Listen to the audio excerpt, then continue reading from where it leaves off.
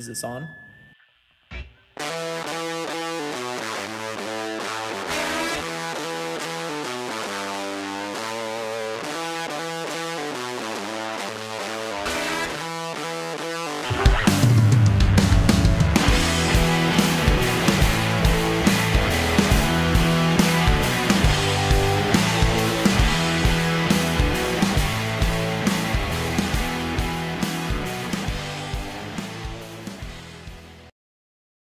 Hello, everyone, and welcome back to another installment of the Flyover State Sports Show, the only show where the state is more boring than the content.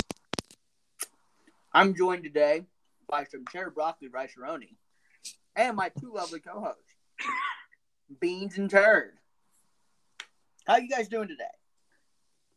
Well, I'm drinking water instead of liquor right now, so if that doesn't tell you anything. Yeah, I know. It's the Monday after spring break, so I'm on my third coffee at 5 o'clock in the afternoon, so it's fine. Spring break. I wish I still had spring break. Well, you know what really was this last weekend, guys? What really was this last weekend was March Madness, baby. There was tons of brown ball to be had. This was one of the funnest tournaments. I mean, it just had everything. Like, there was nothing that it was missing. You had drama. You have underdogs. You have big teams losing. You have ref drama. I mean, every single thing you could want in an NCAA tournament, this tournament has completely delivered in. It was beautiful. It was such a beautiful weekend of basketball. That first day was one of the better first days that I can remember personally. Now, the thing is, and I don't want anyone to get this confused, but the NCAA tournament always delivers. The first 2 days are always good. It doesn't matter, really. But this was very good, especially since we had another 15 seed, a back-to-back somehow, some way, making the Sweet 16 with St. Peter's, who basically plays in a 4A Kansas high school gym, making it to the Sweet 16 by beating Kentucky and Murray State. They sent the whole damn state of Kentucky home crying. What do we think, guys?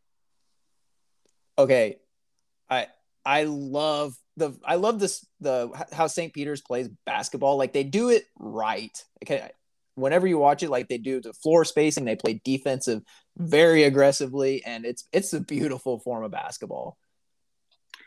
The thing that cracks me up is, like, after they win their second game, and it's like, you know, we're not just a flash in the pan, whatever, and their coach comes out and has the interview that started trending with, like, you think that we're scared of these bigger I don't know the exact quote. You think we're scared of these bigger teams? Like, I have dudes that grew up on the street.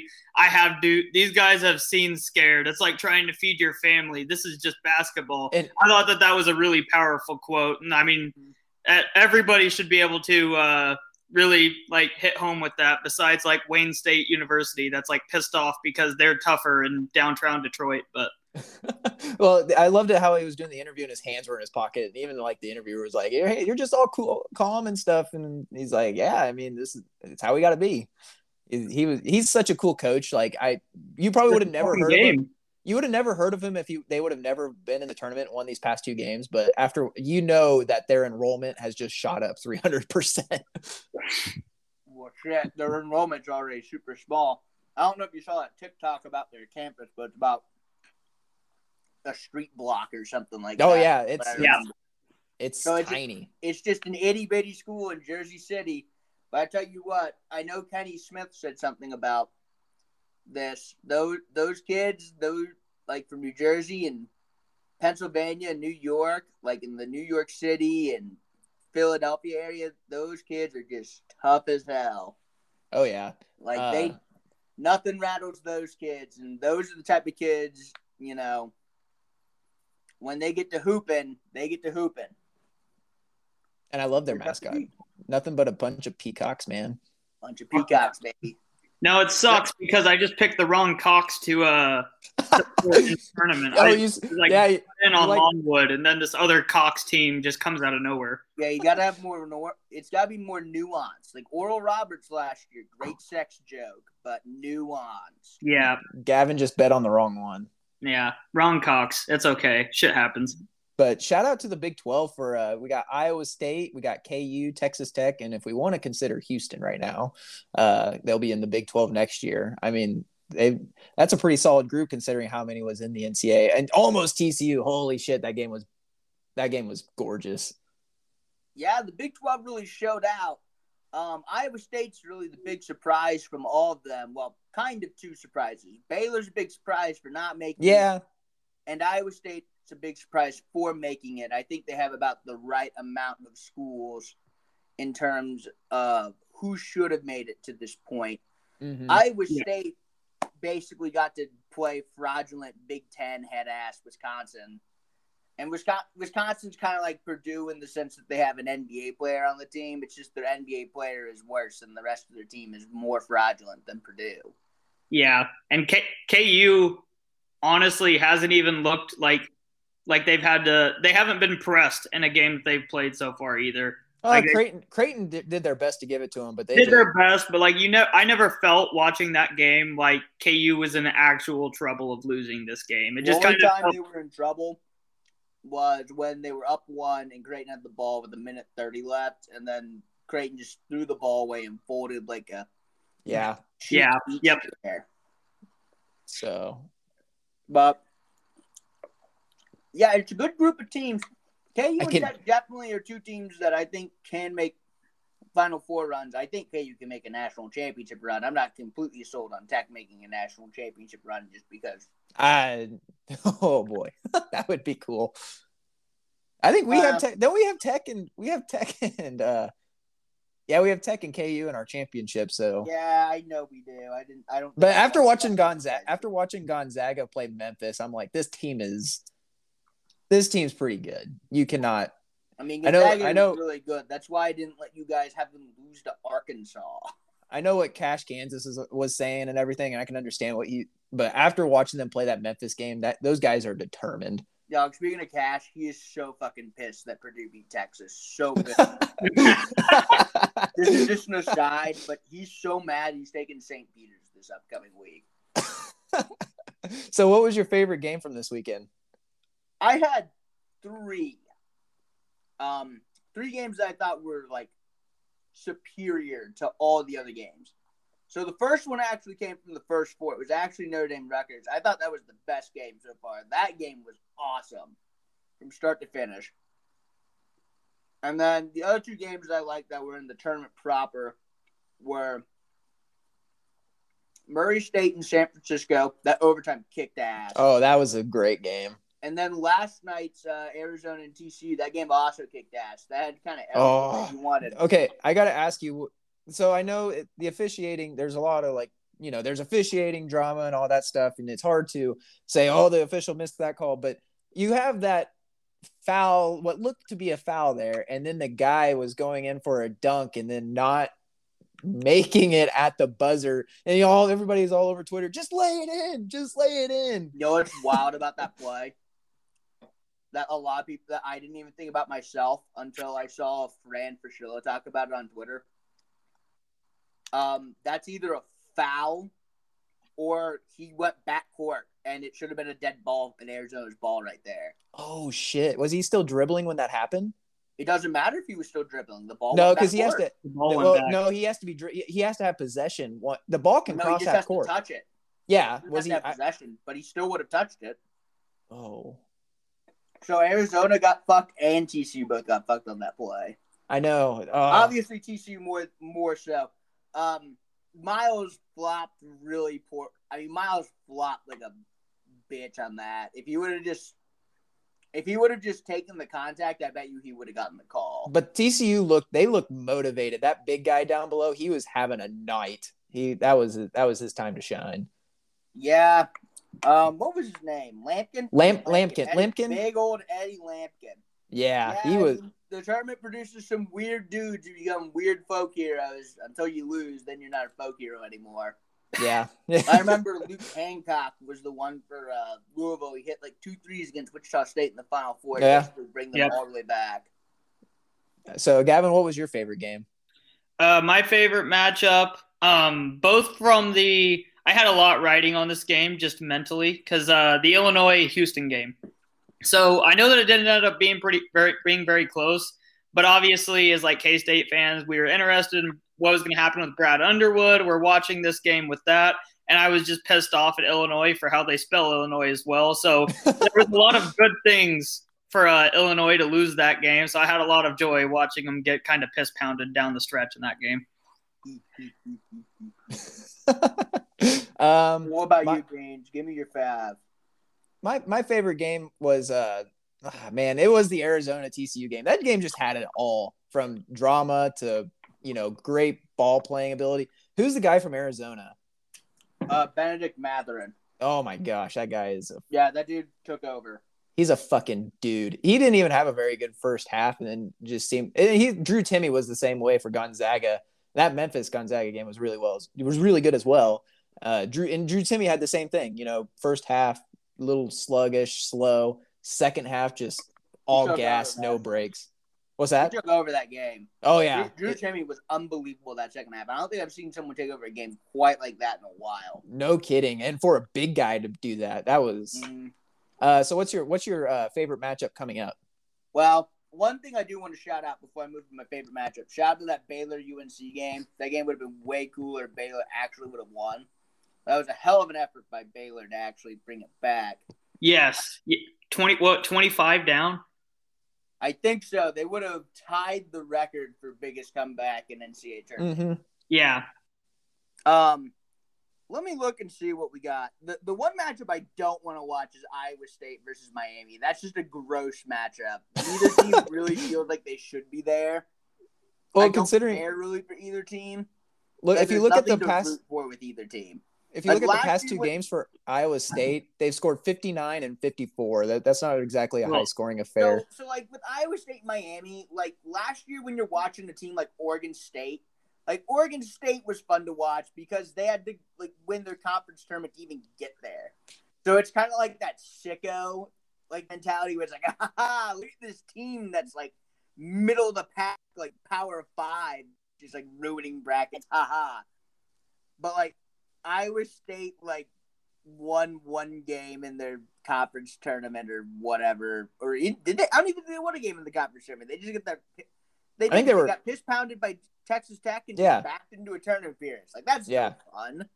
Yeah, well, Oklahoma could have been in that spot, but for me, I'll give you a couple of matchups just because I love stealing everyone's thunder. It's going to be quite a few. So, every matchup in the Sweet 16. No, that's not true. Only the really prime cuts and meat, I'll say. Tech Duke, I think, is probably the one I'm most yes, it is. Yes. Tech and Duke. Because I think Tech definitely matches up with Duke. Duke is like uber talented. Tech is like that blue collar come with your lunch pail team, right? Yeah. Yep. And I mean, still the Coach K retirement tour, there's going to be some sort of drama associated with it. Possibly some ref ball too. I'm going to shout out UCLA UNC because I like watching UCLA play, but that's not like an actual game I'm like super into. Purdue St. Peter's because I'm a sicko and I want to see the 15 seed play. And then Michigan Villanova because Michigan loves to play really well in March despite wherever they're seeded, whether they're a 1 seed or in this case an 11 seed. And this is a rematch of the 2018 national championship game. Oh, that's right. So I just think it's an interesting game.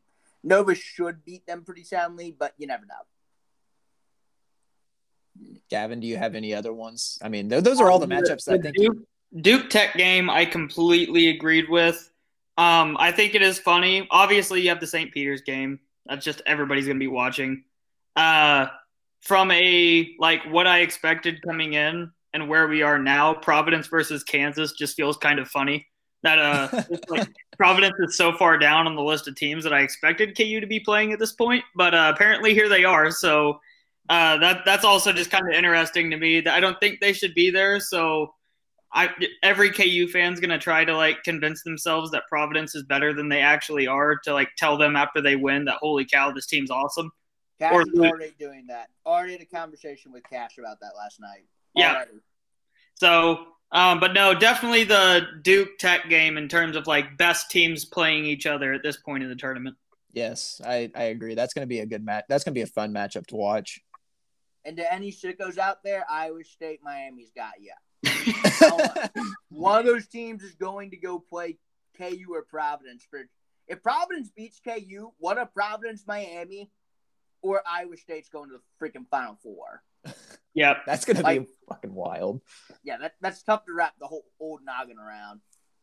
And so there's other news circulating around basketball.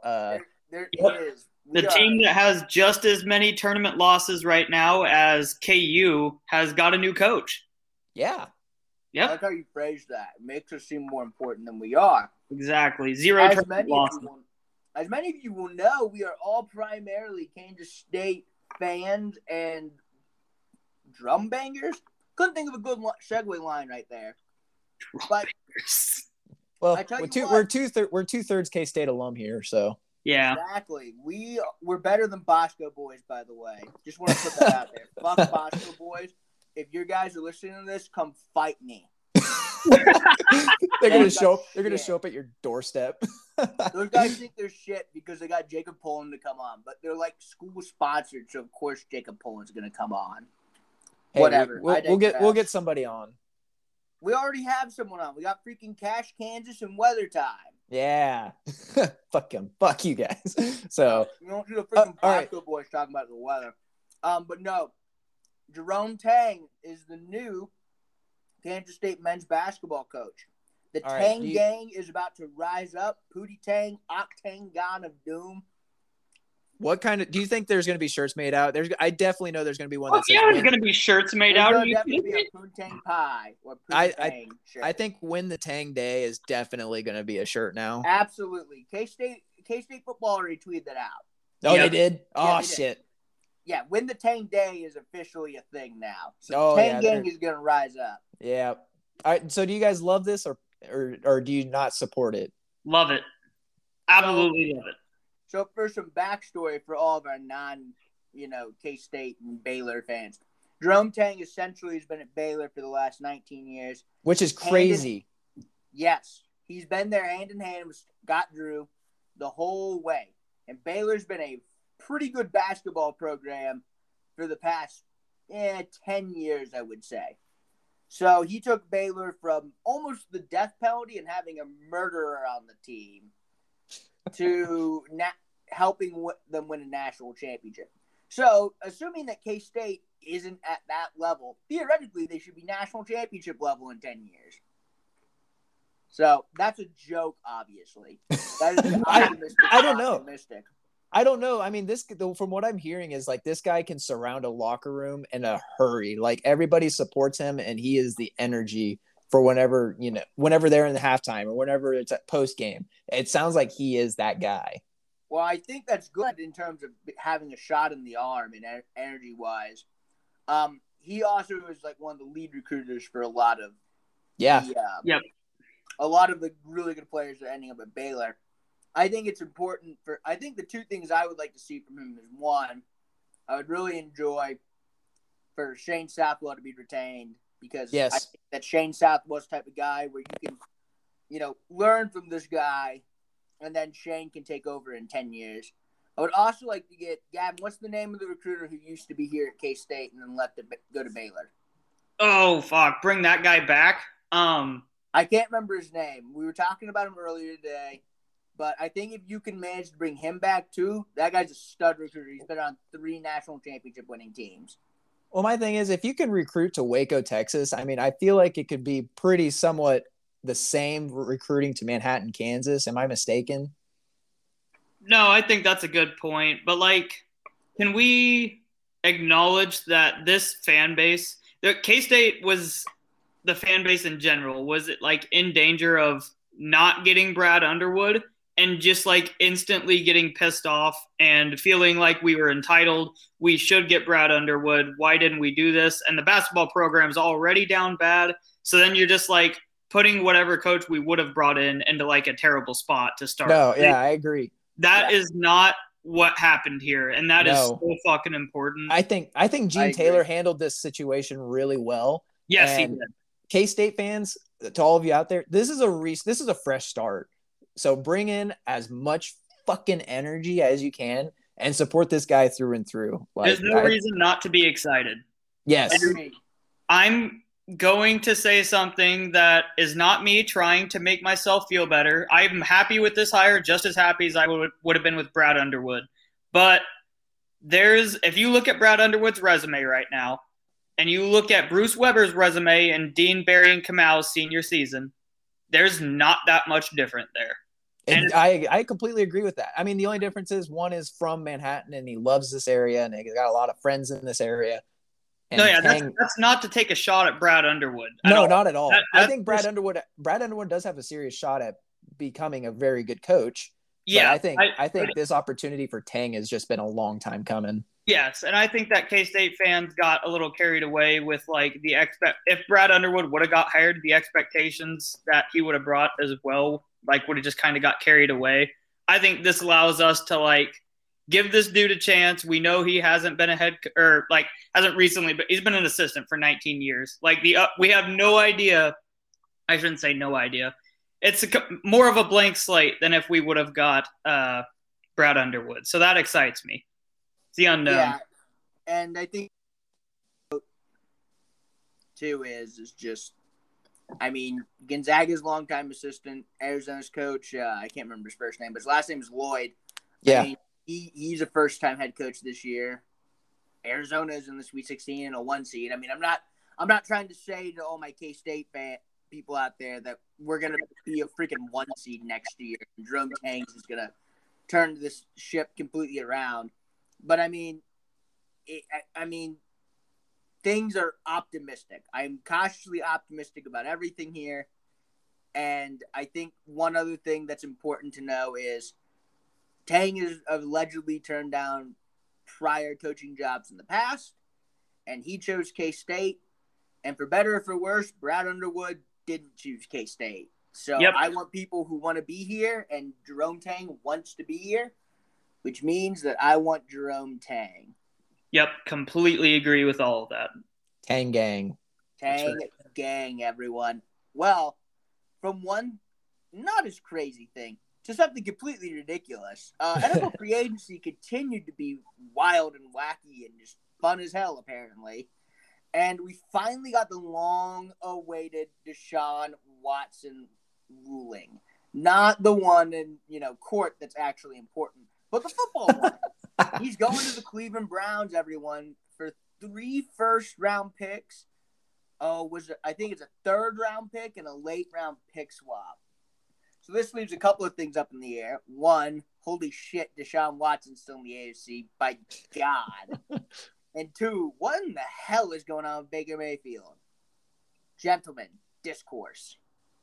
So there's 2 parts of this. The first part is you have there's so many moving parts with just feelings on acquiring Deshaun Watson right now. And I completely understand them. It is insane to give a dude $230 million fully guaranteed. And trade for this guy, bring him into your city, kick out Baker Mayfield. All of that stuff happens with the guy that has Deshaun Watson's now history. But I guess you just have to look at it from a football move perspective, because he's allegedly not a criminal. That was determined by the U.S. legal system.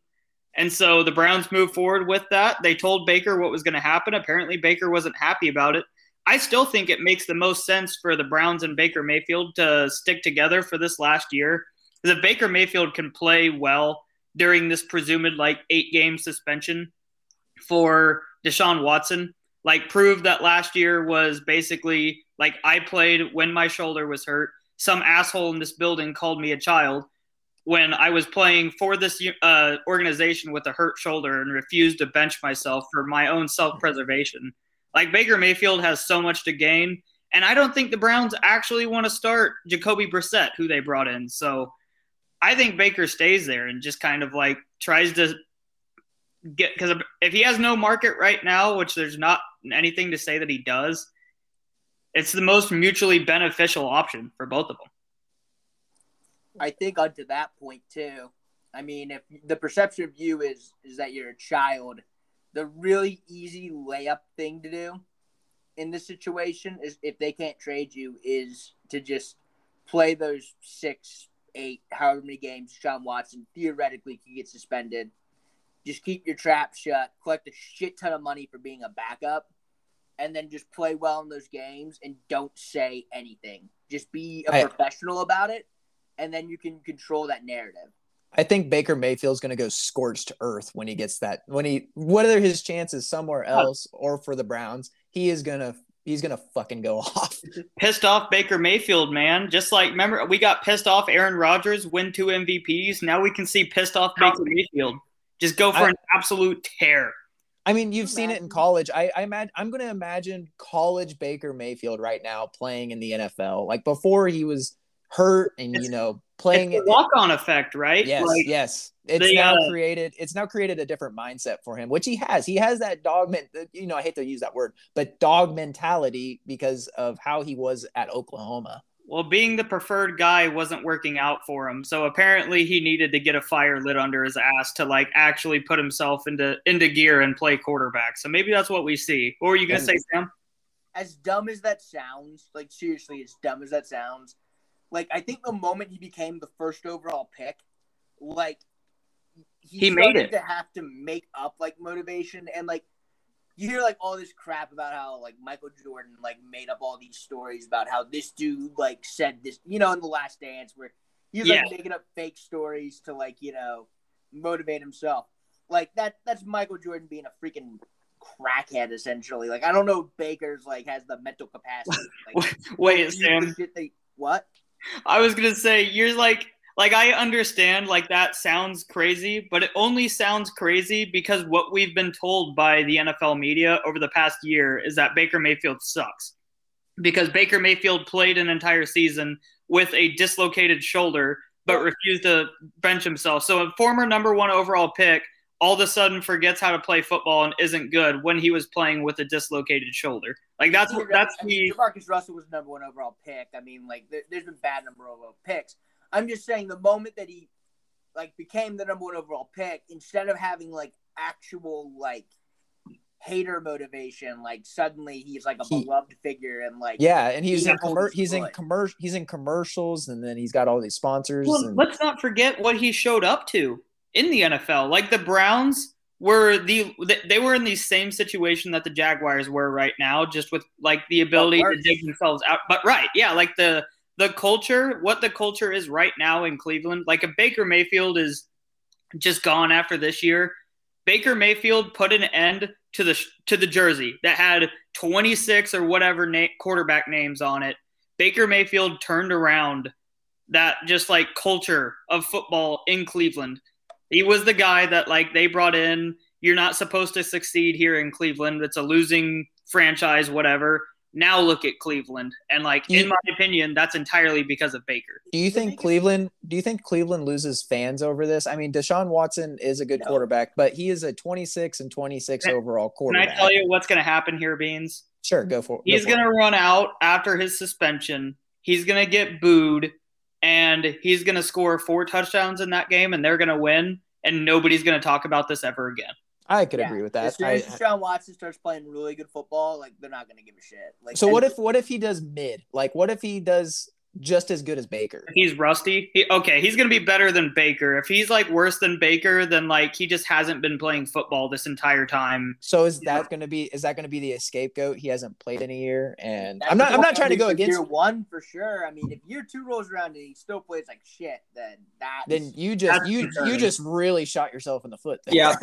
And just in terms of, like, I don't know how you guys feel about this, but, like, there has to be a line drawn at some point where, like, if in your opinion, like Deshaun Watson is absolutely a criminal and should not be playing in the NFL, your argument, your hard feelings are against the American legal system, not the NFL. The NFL is a business at the end of this, and we watch if we just got rid of every single player in the NFL that had a single accusation against them at any point, like there just wouldn't be an NFL. Yeah, no, I completely agree Baker with you on Mayfield that. ran from police, and look at how we just talked about him, and nobody even talks about that anymore. Yeah, no, I completely agree with that notion. None of that makes Deshaun Watson okay, but you have to compare Deshaun Watson to the other criminals he's playing football against. Yeah, I agree. So I mean, we can agree that the AFC got stronger, but also the AFC West got even stronger. Yeah, speaking of criminals, the Raiders traded for Davante Adams. And that's to clarify, I'm calling the Raiders criminals, not Davante Adams. Davante Adams is a swell dude. If you're listening, you should come onto the pod. Well, who's Davante Adams replacing at wide receiver there in Vegas? Ryan Edwards. Sure, it's not the dude that's currently in jail. Oh yeah. Henry Speaking Ruggs, of legal systems. Yeah, but no, Davante Adams traded to the Raiders from the Packers for a first and a second. What's your thought? Yeah, that I feel like they could have got more out of it, but Davante Adams is not going to play there. I mean, you're trading a guy that needs to be paid, though. Okay. On that note, just when a dude gets Amari Cooper here too, and Robert Woods, the contract has to be included in the trade compensation for a player. Yes. I saw people outraged with the Robert Woods trade, but guys, he's 30 years old, coming off a torn ACL, and he's on a big contract. What do you expect? Yeah, you're not getting equivalent value. This isn't fucking Madden out here. Yeah, this is real life. Dudes get traded for way less than they should, at all times, especially in the NBA. You look at players on supermax contracts that are former MVPs, even Russell Westbrook, and Russ is getting traded for packages of Kyle Kuzma, Montrezl Harrell, and Kadavius Caldwell-Pope. Yep. It's just the way that it is. I think it was a big win for both teams personally. I think if you're the Raiders, you kind of see everyone in the AFC. You see the Chiefs being good in the AFC West, and you see the other two teams being much better. And you kind of need to keep up in the arms race that is the AFC West. So you make a move like that. And if you're the Packers, you have a receiver who just isn't going to play for you. And you got a first and a second round pick for him, and now you have 5 top 100 picks. And you also get all that money saved essentially. Think about, you got a first and a second round pick. I know it's not just this simple, but Davante Adams is also 30. Are you really going to give him? You think the Raiders are feeling? I know they got Davante Adams and what Davante Adams is right now, but you think Davante Adams at the end of that contract or 2 years into this contract, they're going to be looking at it the same way?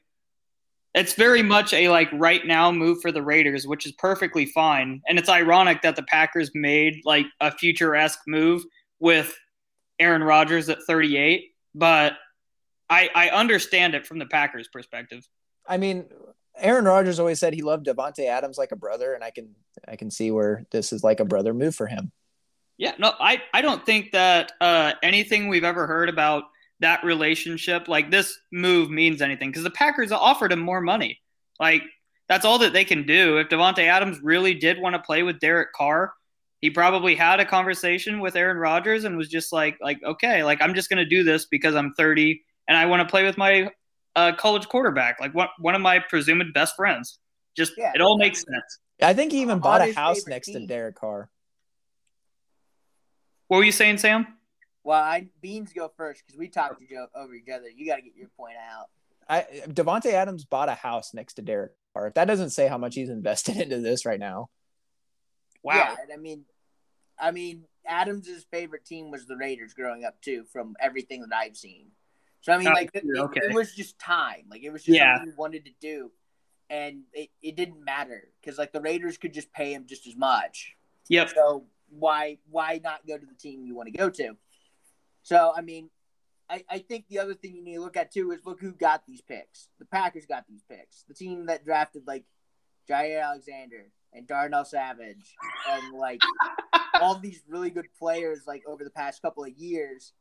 Even though we like make fun of them for how they draft by not getting Aaron Rodgers a receiver, and I'm not saying they can draft receivers because the receivers they've drafted been kind of mid, but I mean they've drafted a lot of good players in the past 2-3 years. I laughed because I really appreciated the subtle shot at John Gruden and who's their GM there? Good God. Oh, Mike Mayock. Oh, Mike Mayock. yes. Yeah, no, them not being like we can't use these first round picks. So here, you can take them, Packers. Like we can't hit anybody with these picks. Well, who is? I don't even know who the Raiders' new GM is. I know Mayock is out. I didn't know that for like a long time during the offseason. And then like I saw Mike Mayock get mentioned on NFL Network, and I was like, wait a minute, isn't he still the GM? And it was just like, nope, he got fired like 3 weeks ago. Dave Ziegler. Fuck him. Doesn't matter. That doesn't Doesn't sound matter right. now. Yeah, we can't make fun of Mayock and John Gruden anymore. Is all that matters. Those guys are clowns. Yeah. Speaking of clowns, the Falcons. They blew a 28-3 lead. I don't know if you heard that joke before. But they also now just traded the quarterback who helped them blow that 28-3 lead. Matt Ryan is now a horse. He's a colt. Beans, I'm gonna like make this really simple. Matt Ryan on his current contract and like with what they have, or Marcus Mariota and a 3rd round pick. Oh, my question is, did Atlanta did they pay that salary? Who got the salary on this? I have no idea who got the salary. Well, I Atlanta kept pushing back the bonus, so I would presume that the Colts took it. I thought the Falcons had to pay that $40 million guaranteed. Let me look at that. Oh yeah, I'm looking at the Falcons 2022 dead cap. $40 million to Matt Ryan, $15 million to Julio Jones, $5 million to Vontae Fowler. Holy fuck! Man, Ouch. that team is just. They are Brett Beach. They are in debt. Like that team wow. is just Kyle Pitts and like a bunch. It's Kyle Pitts, AJ Terrell, and a bunch of fucking trash. Holy shit! So I think the Colts may have won in this situation. Like I would. If Matt Ryan's not taking any, because they had the most cap space in the NFL after getting rid of Wentz. So if Matt Ryan is like only on salary right now, like that's huge. Yeah, that's a big get right there. Yeah, and you're taking Sam and I kind of talked about this before the pod. Mariota is he got fucked over in Tennessee. He hasn't really had his shot yet. He's now with Arthur Smith again. I think this is his. All right, it's time to prove it. Now the difference between there's nothing else. There has to be something we don't know about Mariota, right? Yeah, because like the NFL just hasn't been interested in this dude, and it could be something just as simple as like instead of the guy coming out to ESPN and saying that they think this quarterback is a child, like what happened to Baker Mayfield. Like it just happened behind closed doors, and it's just something we don't know or whatever. But I think it's always just been like a confidence thing. Is like he looked fine, like in his first like 2-3 seasons, and then like he just kept getting hurt, and his confidence just took a turn for the worse. Yeah. And you also have Felipe Franks, who yeah, we can move on from Felipe Franks. Felipe Franks was garbage at Florida, and then he was garbage at Arkansas, and he's still garbage in the NFL. So I don't want to hear about no damn Felipe Franks. So, in my opinion, the Matt Ryan won. In the end, Matt Ryan won. Yes. Can we say that? Yeah, Matt Ryan went from mid to bad team to team that might actually be able to make the playoffs. But God, doesn't that just feel bad if you're a Colts fan though? Your big offseason acquisition is bringing in Matt Ryan while other teams are getting Deshaun Watson, Russell Wilson. I mean, I thought Baker Mayfield would have been his landing spot, or Jimmy Garoppolo. You still have Jimmy G out there. Like nobody's.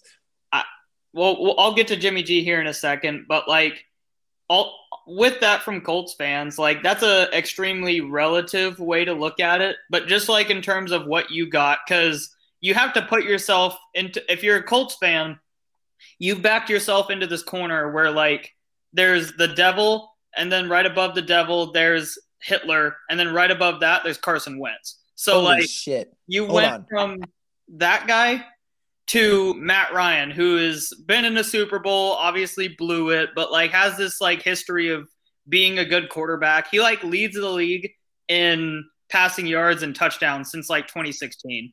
I know he's old, but this is, if you really think Carson Wentz was that bad, then this should be like a massive upgrade for you. Okay. I want to point this out real fast. Matt Ryan is getting $40 million from the dead cap money in Atlanta. He's still making $23.75 million in Indianapolis. Let's go. God bless it. Matt Ryan is bagged out.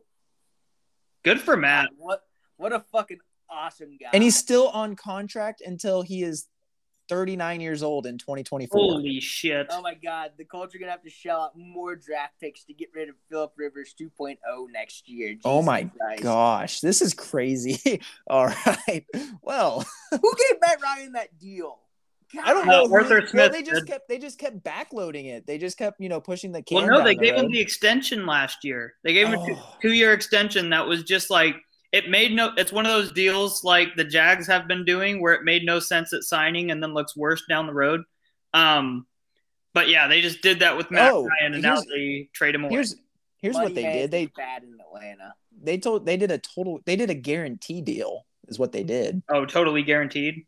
Yes. Or mostly, whatever. I don't know if the Colts did. I can't. The way it's broken down, I can't really tell if it's a total guarantee or if it's from just whatever the fucking Falcons did to them. Holy shit, this is crazy. Well, in any event, we can say that the Falcons are losers, right? Yeah. So let's talk about some winners. Who won free agency so far, fellas? Big picture. For me, it's a really easy calculus. The Chargers won free agency because they surrounded their rookie quarterback with the best defender in the draft, in the free agency pool, in J.C. Jackson. They went out and got Khalil Mack, like a bunch of absolute madmen, and then they brought back Mike Williams. That team is looking dummy thick on defense. That team is looking good as hell. They look like a freaking problem. And I think they're my biggest winner in free agency so far. So Yeah.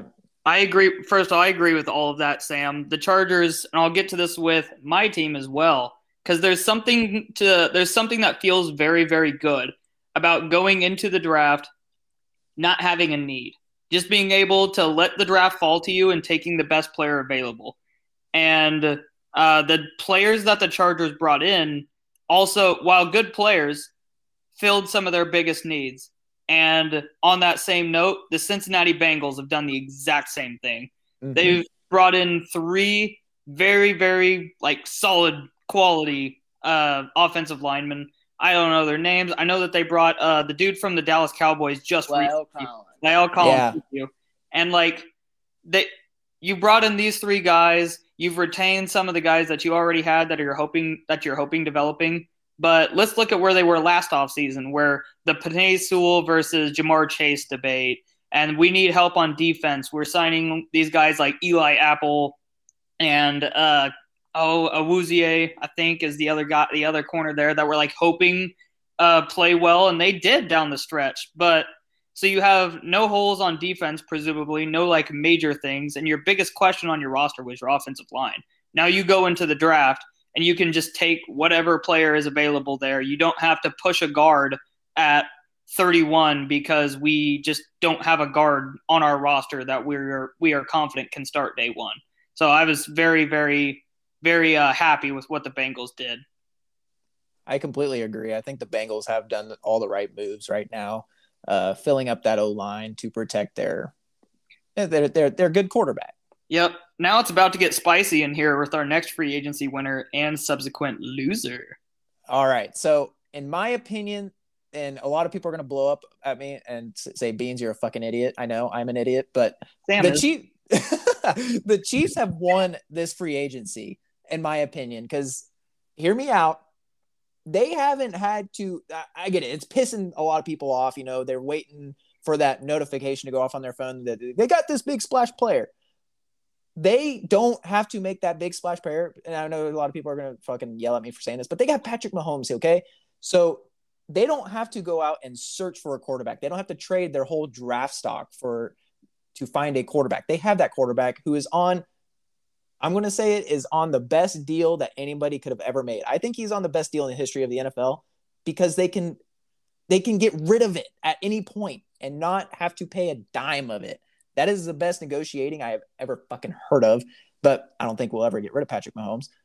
And on top of that, they've signed a really good safety, and I know a lot of people are upset about Tyrann Mathieu, but I think Justin Reid is only 24 years old and still has a lot of room to grow and develop. I think he can be that safety next. Yep. And also with the signing of Juju Smith-Schuster, he signed a 1-year, $10.75 million deal, which everybody thinks that's an okay deal, but it's only a $3 million deal. The rest are incentives. So we might not reach that $10.75 million, which is a great deal in my opinion. Essentially, we got a receiver for a 1-year deal worth $3 million, which Byron Pringle signed for more. Yeah. No, so before you go here, Sam, I completely agree with this, Beans.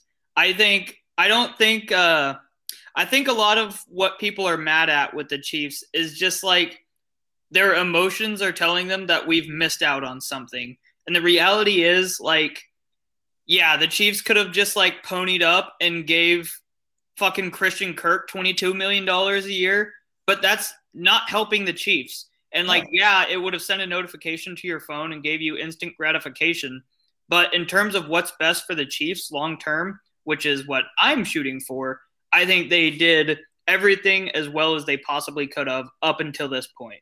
And people are questioning, their cap space. Listen, the Orlando Brown deal isn't done yet. I know they're going to make a deal where right now he's got a $16 million cap hit, but you make a deal that lowers it down to $8 million. So you're saving $8 million right there.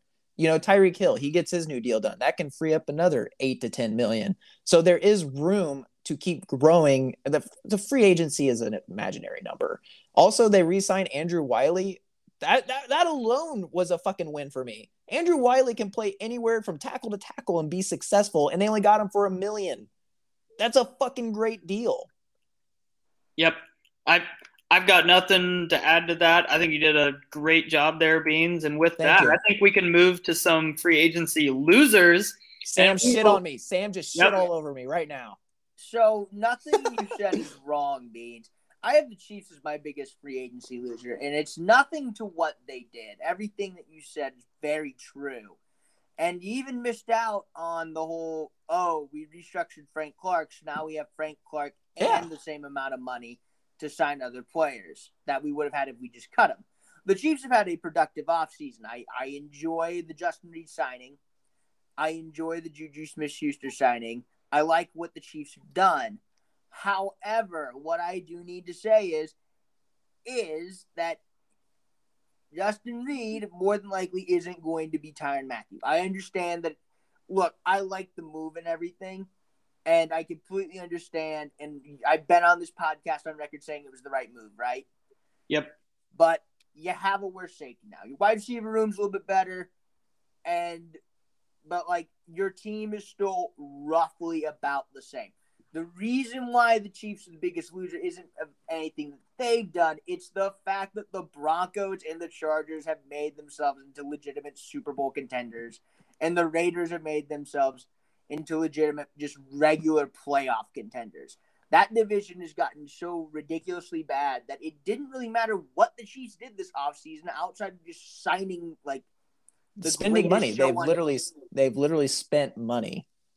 Yeah, no, like, they've done everything right. But the thing is you can do, like, think of it this way. You can do your job correctly on a football team, and the other 10 dudes don't do it right, and you lose, right? Yeah. Like, that's how it is for the Chiefs. The Chiefs did everything right. These other teams just got way fucking better, though. Like, they've lost the most ground when it comes to teams in their division in regards to other teams. No, I agree. I agree with that because I can also see where you can understand the free agency losers, because if you look at a lot of these teams that are doing trades, a lot of them are getting rid of just 3rd-round picks, 6th-round picks for these splash players. Amari Cooper, he was a 3rd-round pick next year. Well, look, and I'm all for the Chiefs not having flexibility, right? Like I'm not sitting here banging on the table thinking, well, why the hell didn't we get Amari Cooper? Because Amari Cooper is expensive, and we have other people to sign and everything. But like them being the loser for me has nothing to do with what they've done. It's the fact that everyone else has just done way more.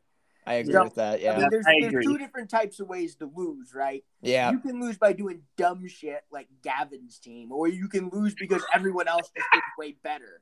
And like, Well, didn't do, and you did fine, but everyone else just did better. It's like when you get a 90% on a quiz, and you did really good. You got an A, but you also got the worst grade in the class. Like, you're still the dumbest person in the class, but you got an A. So it's like, Yeah. Nope. I think thanks for that seamless transition there, because it was really easy to pick my team, and I was really excited to talk about these guys. It's the Jacksonville Jaguars. I'm going to make this really short and sweet. They didn't get any better. They lost some of the assets that they had that they could have used to get better. It really is that simple. They have money tied up in bad players, and now they have less assets to go get good players. It really is that simple sometimes. They went from being like, I'm actually going to look this up. Keep talking while I look up their. No, like the Jaguars now go into and the worst part about this is you go into next year's free agency, and let's say like the right deal does come to you, because you have the Jaguars tax, and like I get that nobody wants to come play for the Jaguars. You guys suck, whatever. But let's say that you're like 8-8 this year now. Well, next year the right deal does come around. But now you don't have the cap space to actually get him, because Christian Kirk has like met his incentives from last year and is getting paid like $3 million more a season than Amari Cooper. Like, it's the process here that's bad, and they've been victims of this forever. And if I'm a Jaguars fan, I'm looking at this saying like, oh no, nothing's changing. We just got Trevor Lawrence, which we thought was our ticket out of here, but Trevor Lawrence can't run the team. And the Jaguars are doing a really shitty job of running the team. That's about it. You're a marginally better team with way less money now. Yeah, they went from being at the top of the board to only $8 million in cap left.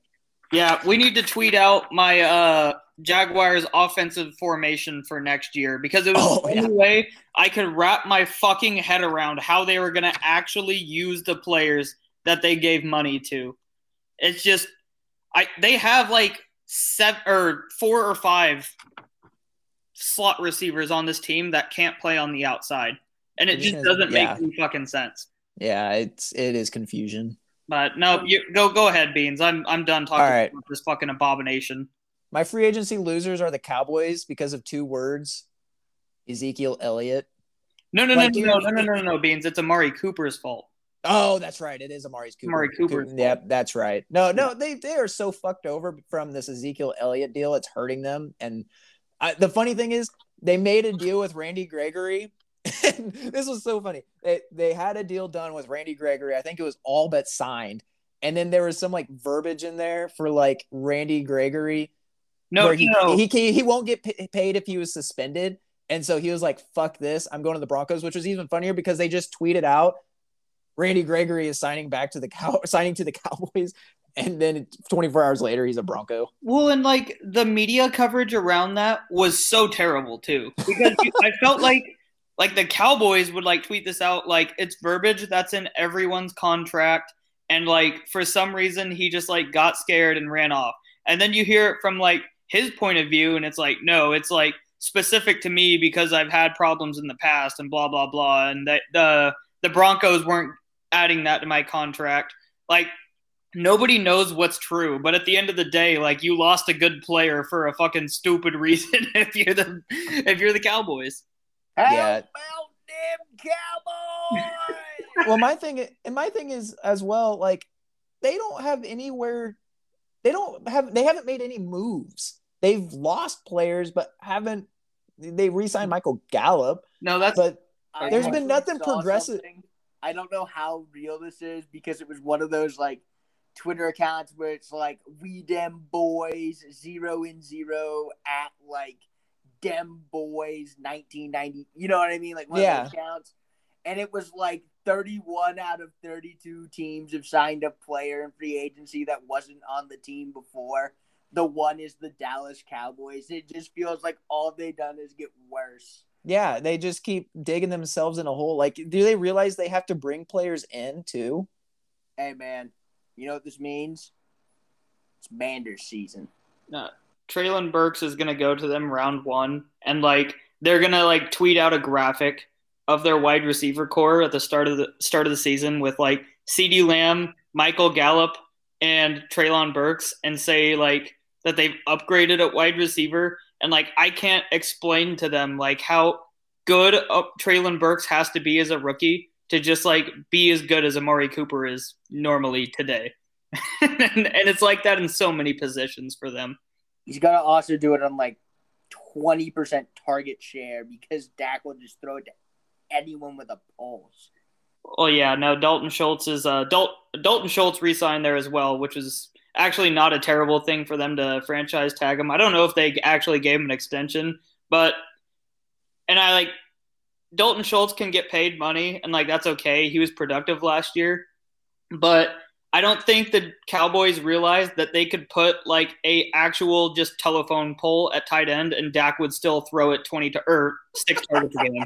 And also, don't get me started on the whole Trayvon Diggs thing. Like, he had a lot of interceptions last year, but that's because everybody threw to him, and it's such a Cowboys thing to say we have the best corner in the nation. Yeah, no, he gave up the most yards at a single cornerback, like a singular cornerback spot, gave up the most yards that any single corner has in PFF since PFF started tracking that. So, dude, he's Marcus Peters again. Like, yes. Look, is there value to Trayvon Diggs? Yeah, I mean, there's value to him. He's not garbage, but I know for a fact you would call him garbage if he didn't get all those picks. So, like, you know what I mean? Yeah. And then, like, the argument will be like, well, he did. And it's like, well, he didn't 2 years ago, and you thought he was fucking trash. So yeah, Beans, can we also throw retaining the coaching staff in with this? Yeah, I seriously thought McCarthy. Well, yeah, throw it in there as well. I mean, we're joking about this team getting worse. And that means, like, this team was actually, from a roster standpoint, like, pretty good last year. And they couldn't do a fucking thing with it. They would just, like, beat up on – they basically would just hang 60 on the Commanders, or I guess at that time the football team. And then, like, everybody would buy back in, and then they would just underperform for a couple more games, beat bad teams, lose to good teams, and got to the playoffs and just lost on one of the worst coaching and quarterback decisions I've seen. Oh, we didn't need to revisit that. That brought back a lot of good memories. Yep. But no, this was going to happen. I can already – here's my crystal ball for you, Gavin. Here's what's going to happen.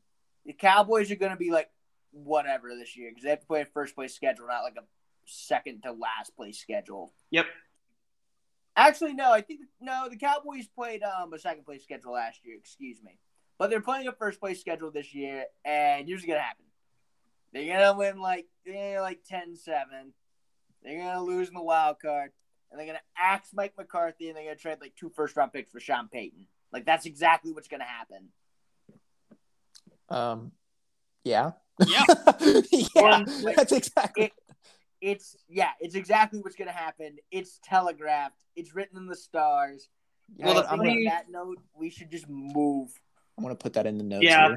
Yep. No, we can move on, but I think the funniest part about that is then you're at the end of next season going to also get into the reality that I think most of us have been at for a year now, where like that extension that Dak got like was just too much. And Dak, I don't think Dak is actually that good of a quarterback, and that's where we're going to be next year. But they also have to get to that realization, which I think they will be closer to at the end of next season. You know, if you pay them for long enough at that rate, eventually it'll be good because all the other quarterbacks are going to. Yeah, because inflation. All right. Well, I guess let's quickly glance over the Chiefs free agency. Thumbs up or thumbs down? That's how quickly we're going to go. Thumbs up for me. Thumbs up. What? Thumbs up or thumbs down for the Chiefs free agency? Just go on. I think we can go straight to the mock. All right. Okay. All right. We're going to perform. So we have a little twist for you guys today. We're going to be doing a PFF mock draft. All 3 of us are going to do it. This is going to provide 3 just big heads, big brains for you guys in a 7-round mock draft. So let's get there, folks. I do have a question. So while you guys get PFF pulled up, I'm sitting here on the simulator, and you can offer a trade before the draft starts, correct? So yeah. Well, no, I'm like that's just what you can do. So I'm just stating, if I'm the Chiefs, I'm sitting here. The draft is about to start. It's like 30 minutes prior to draft time. I'm calling the Jacksonville Jaguars and just insulting them by offering them pick 30 and like pick 233 for pick 1 because they don't value the assets that they have anyways. So they might as well just get rid of them for fucking peanuts. That's a Jaguars joke. We can move on to our mock draft here. But that's a Jaguars move. I'm starting the mock. Yeah, it is. All right. So each mock is a little bit different, folks. So yeah, the computer simulates it differently for everybody. All right. I guess my name is first. So I guess I'll start. And I would be remiss if I didn't continue to go with the mock draft pick that we had when we did our original mock draft in Brian Asamoah for the Chiefs. God damn it. You are beating that drum, and I don't like it. I like it. It's a good pick. Who did Breece Hall just get drafted by in this thing? PFF, show your face. Trey McBride to the Niners. Oh, God. Yeah, I had so I don't know. Breece Hall to the Eagles. Oh, we're not going to go Kenneth over. Walker to the Steelers. Double ew. We're not going to go over what PFF does beforehand. We're just going to give what the simulator gives us. You just take the cards you're dealt in the draft, I guess. I'm grossed out. Okay, but we can all agree that the best case scenario. Okay, quickly. Over under 2.5 quarterbacks in the first round. Absolutely over because NFL teams are stupid. Okay. Yeah. All right. So who do you got here, Beans?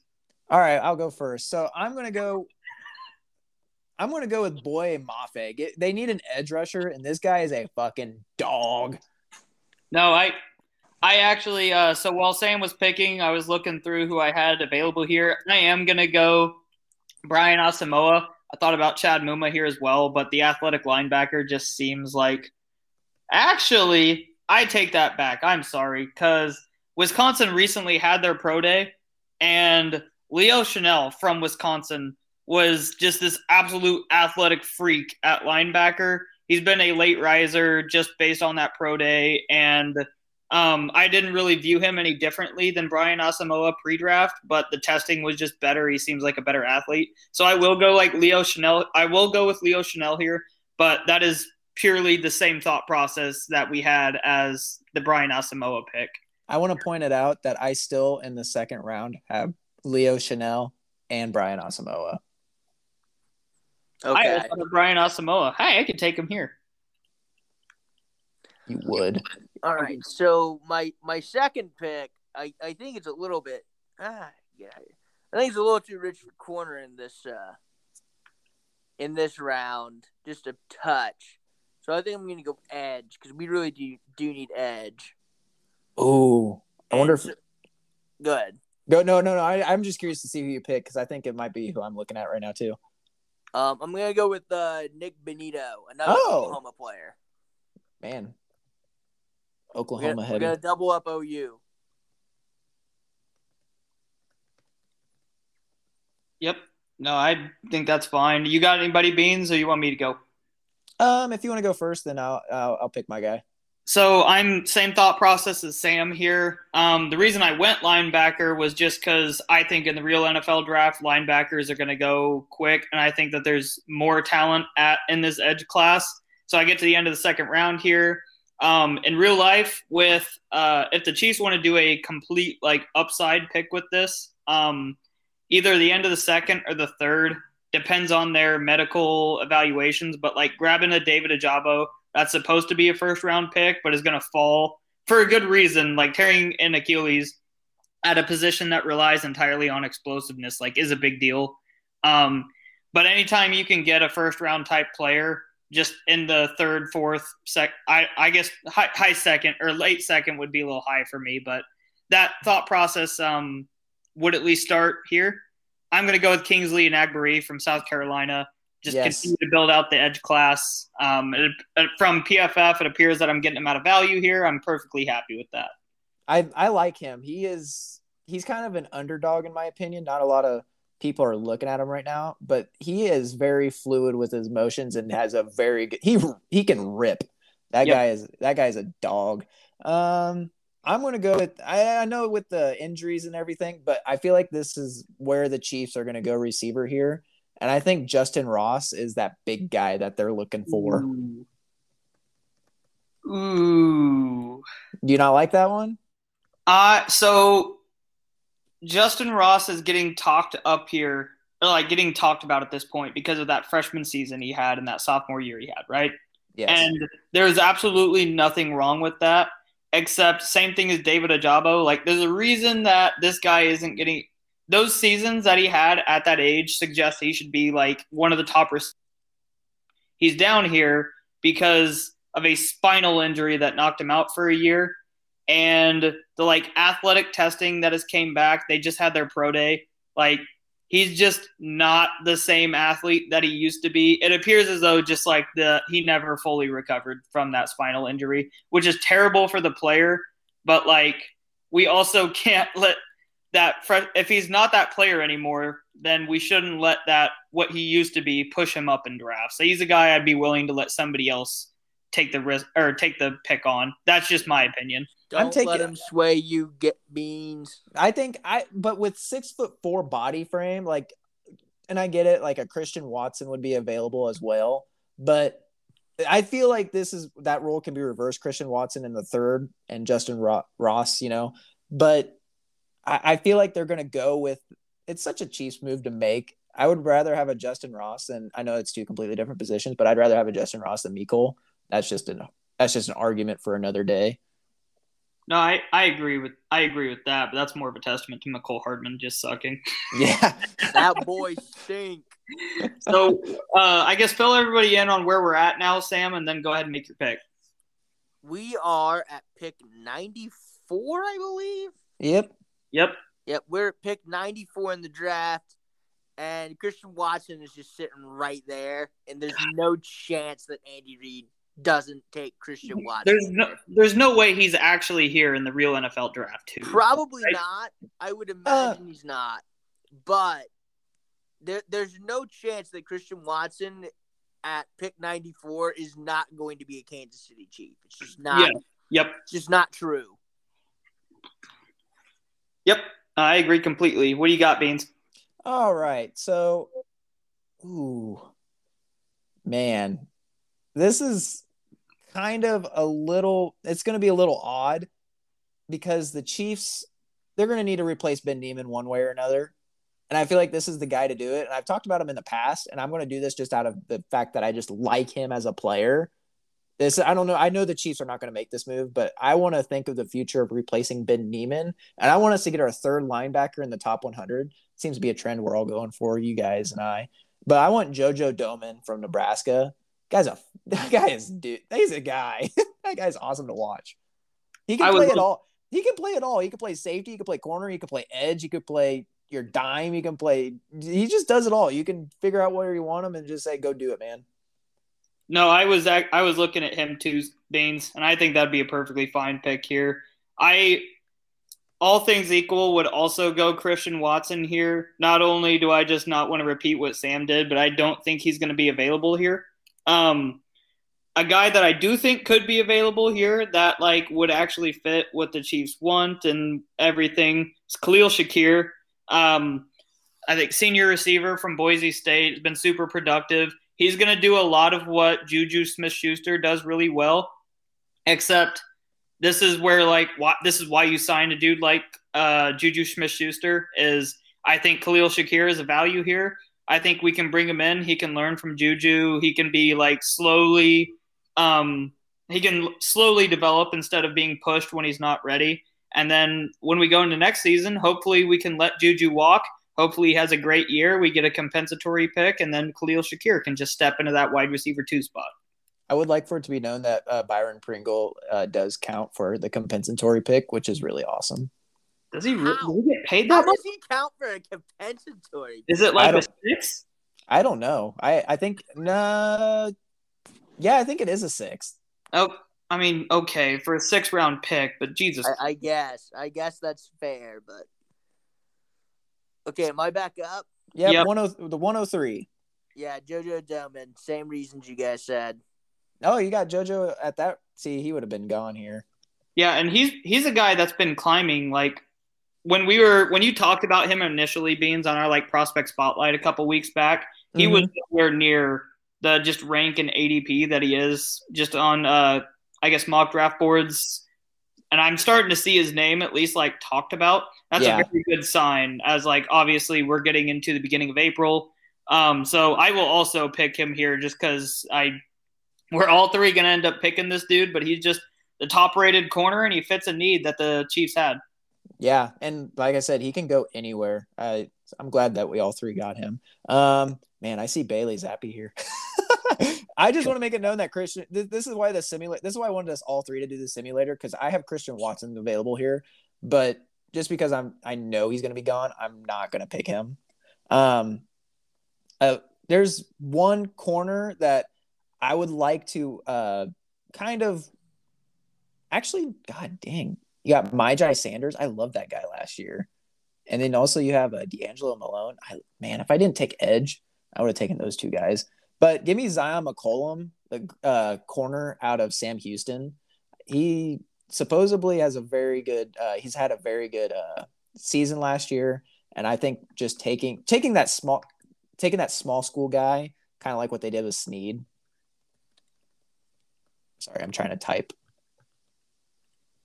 and do this at the same time. But I like the small school guys, and this is where I'm going to give them their love.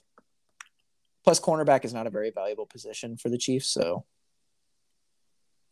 Yep. That's facts.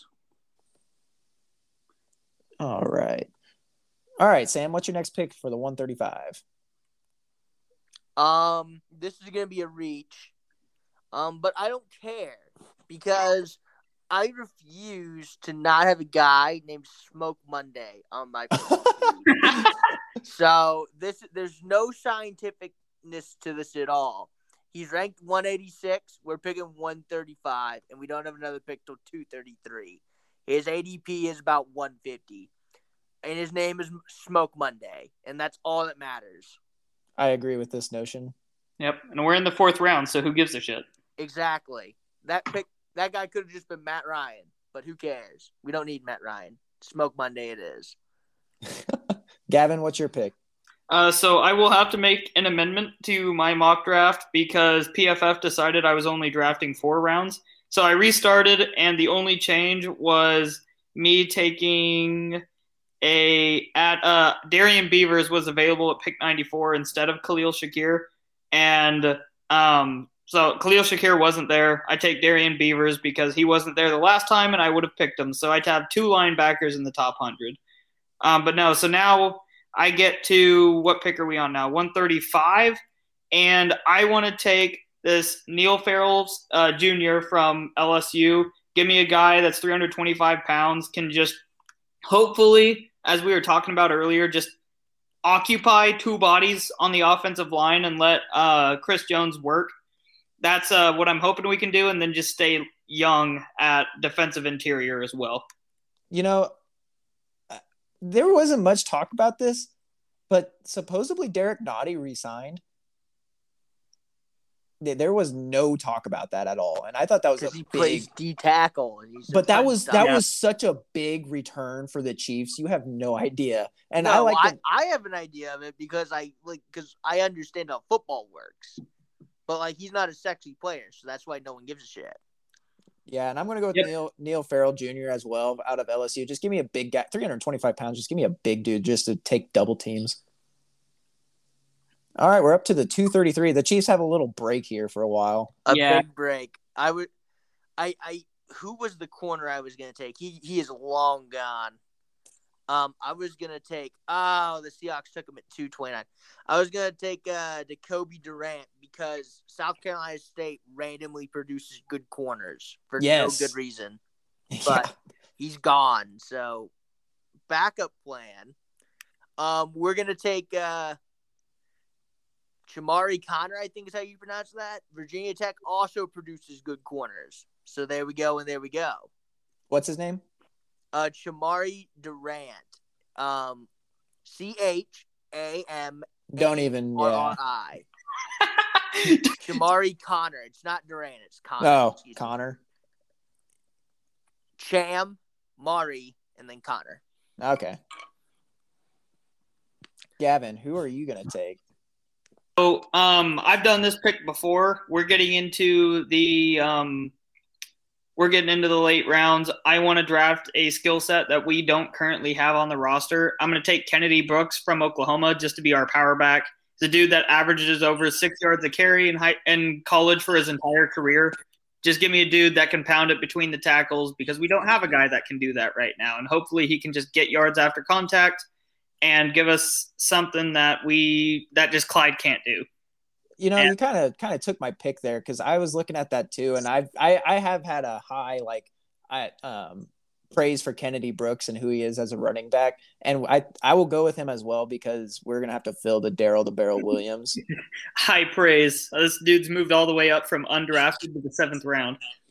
I think he has a chance to be that sneaky good just power. He's gonna get LeGarrette Blunt guy. He's gonna get you like 10 touchdowns a season, maybe just off of just fucking ground and pound. I can't believe you didn't take Ryan Stonehouse, the punter out of Colorado State. Yeah, no, I'm picking him next. So I'm picking him next. So I'm not letting a name like that pass me up, and also the last name Stonehouse just screams elite punter. So. He will be a Kansas City Chief in the 7th round. Okay. I need to pick someone here. I already did another corner. We have 3 more 7th round picks, by the way. I know we do. There's no way they're gonna have all 3 of these picks, but it's fun to do this. Kennedy Brooks is still there, but I will refrain from taking Kennedy Brooks. When in doubt in the 7th round, take an Alabama defensive lineman, and we'll go with LeBron Ray. I see him as well. He went to Alabama. That's the rationale. Yeah. Gavin? So Stonehouse is my pick for this pick. I guess just to make that easy. I'm not serious. I'm dead serious. So. Oh God, I gotta. Wow. Okay, Ryan. Wow, this is 3. There's 10 picks left in the draft. Ryan Stonehouse, Hunter, Colorado State, everybody. Wow me. I will wow you. All right. So I kind of like going with a cornerback here as well. I'm trying to look at Kalen Barnes it seemed like Baylor just had a very good secondary this year, and I don't think it'd be a bad idea going with that, but I kind of like the Chamari Connor. Trying to look at his numbers here. Oh baby, that was my pick. I must have reached for him. He plays a lot of the slot, which they're probably going to need. They're probably going to need a lot of. He went to Virginia Tech. Virginia Tech produces corners. Actually, I only have one OU guy to your 2 OU guys, so I'm going to take Eric Swenson, the tackle They just need another tackle out of Oklahoma. All right. Now I got my second offensive, or I got my second Oklahoma guy. I'm happy now. All right, Beans. I'm taking a tackle as well for pick 251. I'm taking Atri Carter. Oh out God. of Southern University. 1, because his name is funny and I want you to type it out. Oh and gosh. 2, because because people with weird names from small schools end up being good offensive linemen. I like her time. I like her analysis here. When we get down this far in the draft, I'm not a draft expert, so I kind of got to guess. So this dude's name is spelled capital J. Oh, I got it. Capital Atyre Carter. Oh, I was pretty close. All right, Gavin, who do you got? I'm going to take a Darian Butler, linebacker from Arizona State. He appears to be a value at this spot in the draft, and the 7th round pick, I'll take an athletic linebacker that can play special teams for me. Yeah, we're gonna have to fill a lot of special teams players. Gosh dang, Kalen Barnes is still there. I kind of like Trey Sterling out of Oklahoma State. I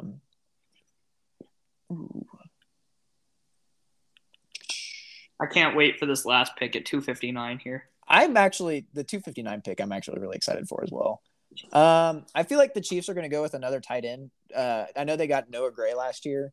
I feel like this is just a practice squad spot, or like you mentioned before, just have somebody place the special teams role. Mm-hmm. Let me see who we got at tight ends right now. Austin Stogner is basically it. Stogner and the Tegan, however the hell you say it, out of Oregon State. He's a good blocker. I've seen a lot of reports on him that he's a pretty good blocker at tight end, which we kind of need. So give me that guy.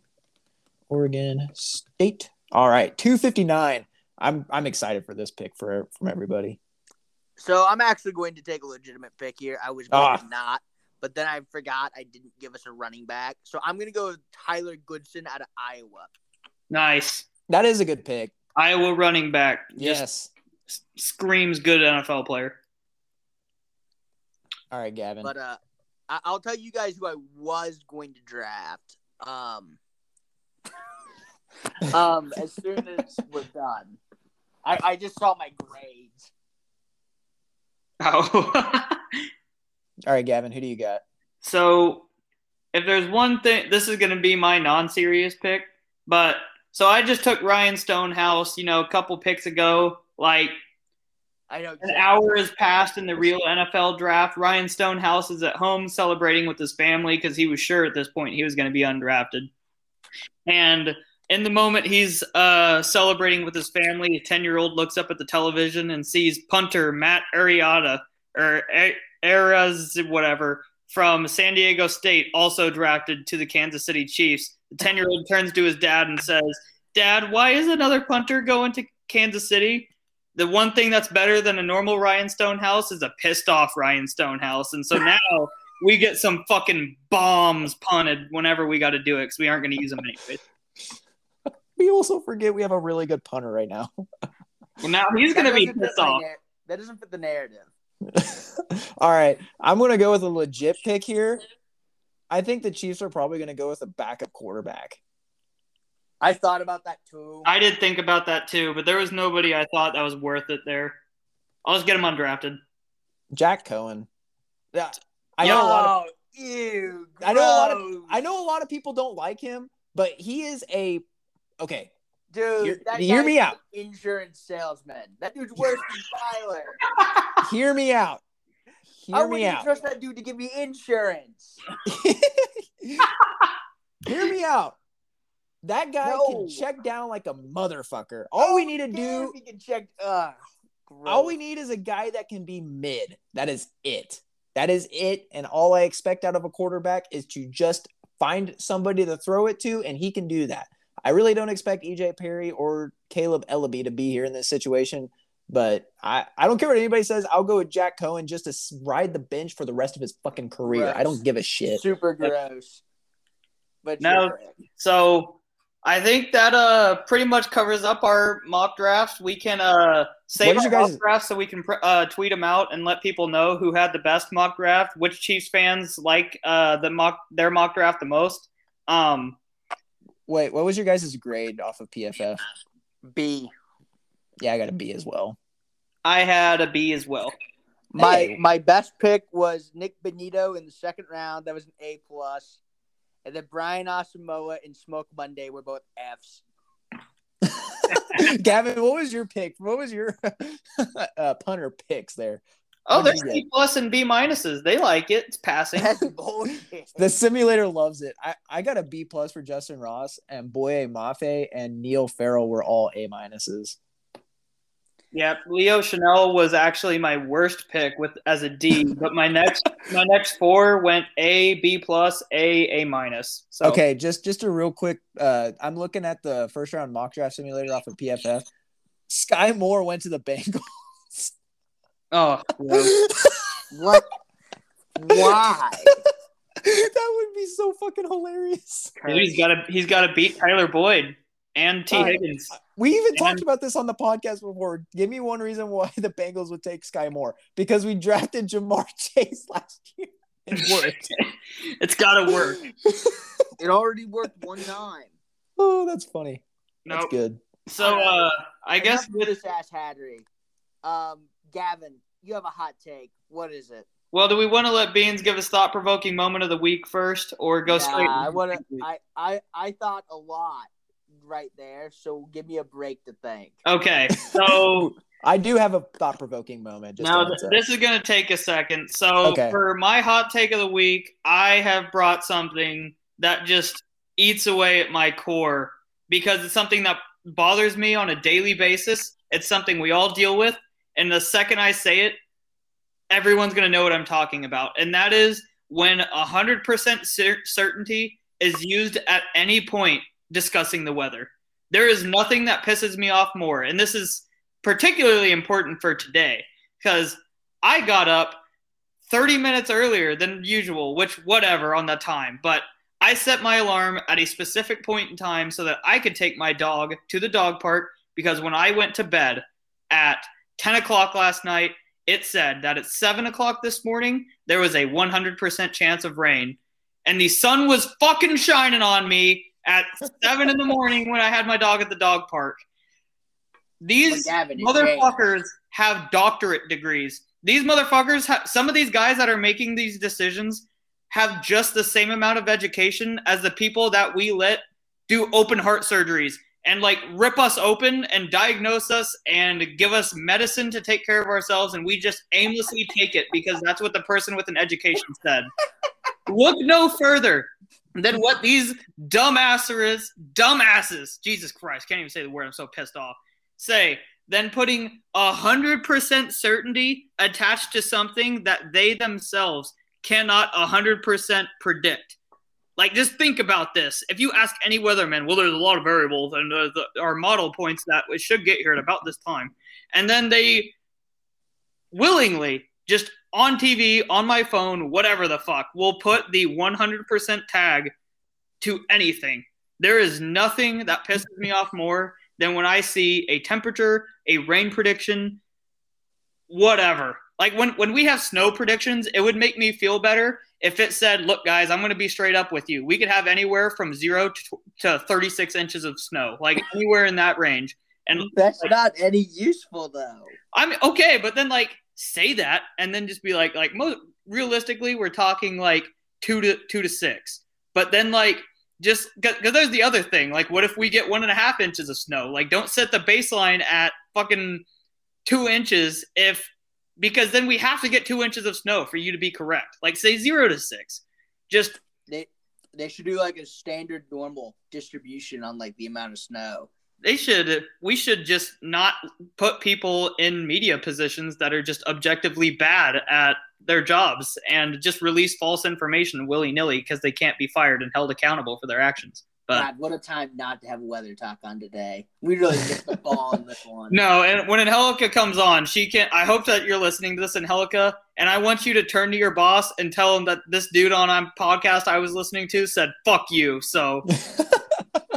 And you can talk about your fucking rice now. I'm pissed off. Well, Beans is going to do a thought-provoking moment. Beans should probably go next. Do you want me to do a thought-provoking moment or a hot take? Which one are you feeling? Your hot take, baby. All right. I do have a provoking moment, too, on the back end. So, okay, my hot take, a lot of people are going to have to pull over. I'm just going to give you a real quick second here to pull over to the side of the road real quick while I say this really fast. Oatmeal raisin cookies are good. It's not a hot take. Oatmeal raisin cookies are delicious. Every fucking time everybody says, "Oh, where'd you get oatmeal raisin cookie?" Fuck it, I'll take it. I understand that, Beans. People just oatmeal raisin cookies fucking suck. So, yeah, dude. Just because there's a fucking raisin in it doesn't change the value of it. It makes it taste okay. It tastes good. The ones that are like double chocolate chip cookies, fuck those. Those are way too fucking sweet. Sorry. All right, well, that's out of line, Beans. No, dude, the one that's all chocolate and just like has chocolate chip on it and like drizzled in like. Okay, once you get to the drizzle, I can hear what you're saying. Yeah, that's just like overpowering. Like, give me an oatmeal raisin cookie any day of the week. An oatmeal raisin cookie is literally there to ensure that tomorrow I'm gonna have shit coming out of my ass. Nothing more, nothing less. Sam, what's yours? Our sponsor today, Rice-A-Roni, cheddar broccoli rice. The chip fucks. That's kind of it. Chip fucks. All right, Beans, hit us with your thought-provoking moment. All right, so sorry, Sam, I have nothing more to add on rice. It was delicious. I ate it during the whole first half of the show. You probably could hear me. I could hear it, yeah. All right, so I was watching National Geographic like a normal human being, okay? Oh, God, is this another giraffe one? No, it's not. That was when I was driving. That was just a completely... Shit. We didn't get anyone on here to talk about the giraffe. I thought we had shit. To talk about the giraffe. Well, I mean, it turns out no one in Kansas has any fucking idea how a giraffe works, so... Well, I don't think we're going to have much idea on this one either. Okay, so... We got to find... Next week, we'll have someone to talk about a giraffe. Well, we'll probably say that next week, too. This one has an animal implication on that as well, like... and some history to it as well. Do you think Miss Beery will come on, talk about biology? Probably not. That'd be the only thing that made sense. I don't think she's a teacher anymore. Anyways, she's a counselor. Oh, good for her. Anyways, what did we call electric eels before we discovered electricity? Long pause. Okay, cool. Well, I'm thinking here. Like were they just eels? I don't know. How did we know that hey, that's an electric eel? Like we didn't know what electricity was. Well, not till electric eels found, right? Yeah. Surely they were found before. Like there's gonna be some at me in this because this is gonna seem retarded.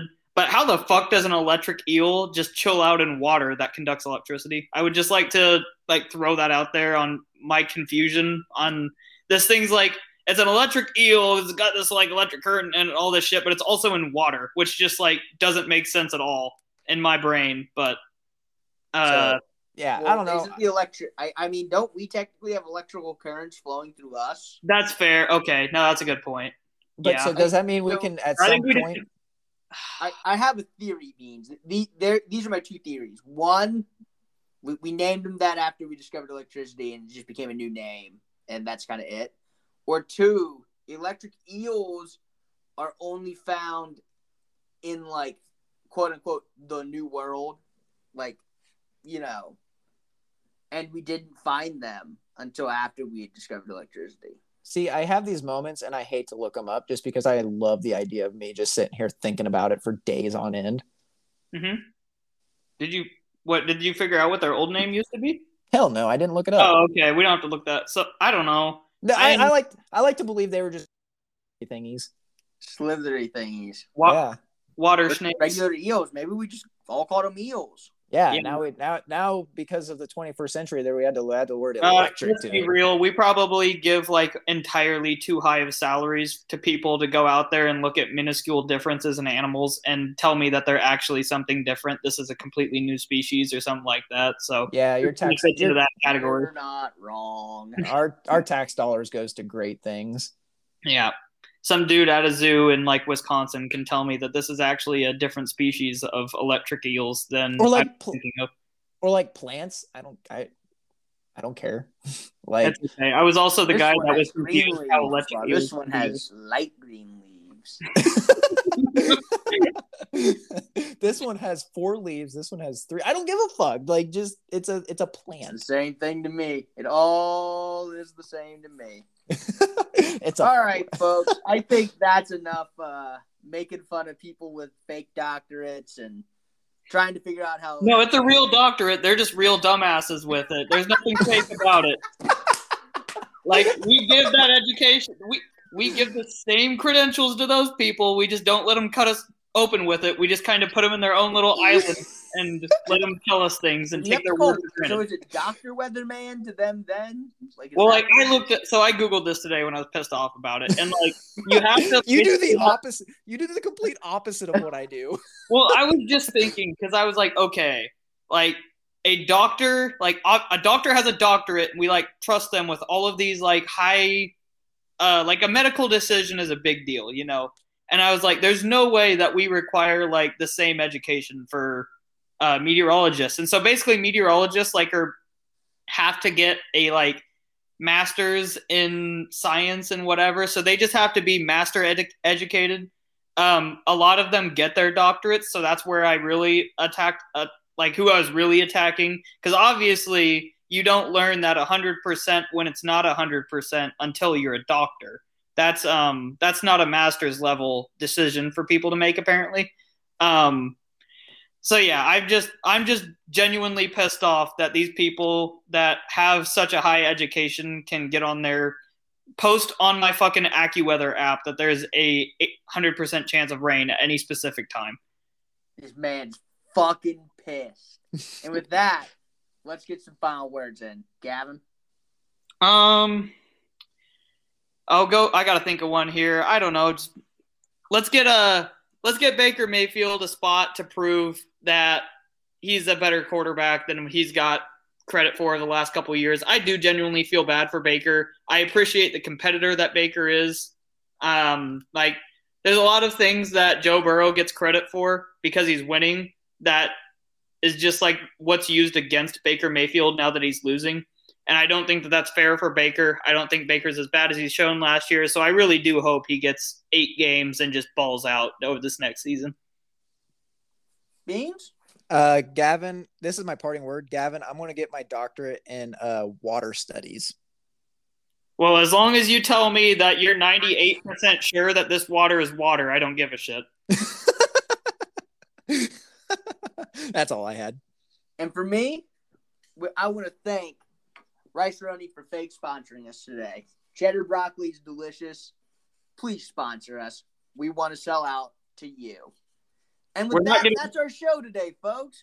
We really appreciate you sitting through Rice Talk, no weather talk, and a whole mock draft from 3 different idiots. We'll be back next week to talk some more round ball, some more NFL, and hopefully we'll have a sponsor this time. Please sponsor us. We'll say anything. And we aren't getting sponsored by the Weather Channel now, so. Yeah, Gavin burned that bridge. It's okay. Like, subscribe. Yep. Like, subscribe, share the pod, and we'll see you back next week, you Fly fam. See ya. Later, boys.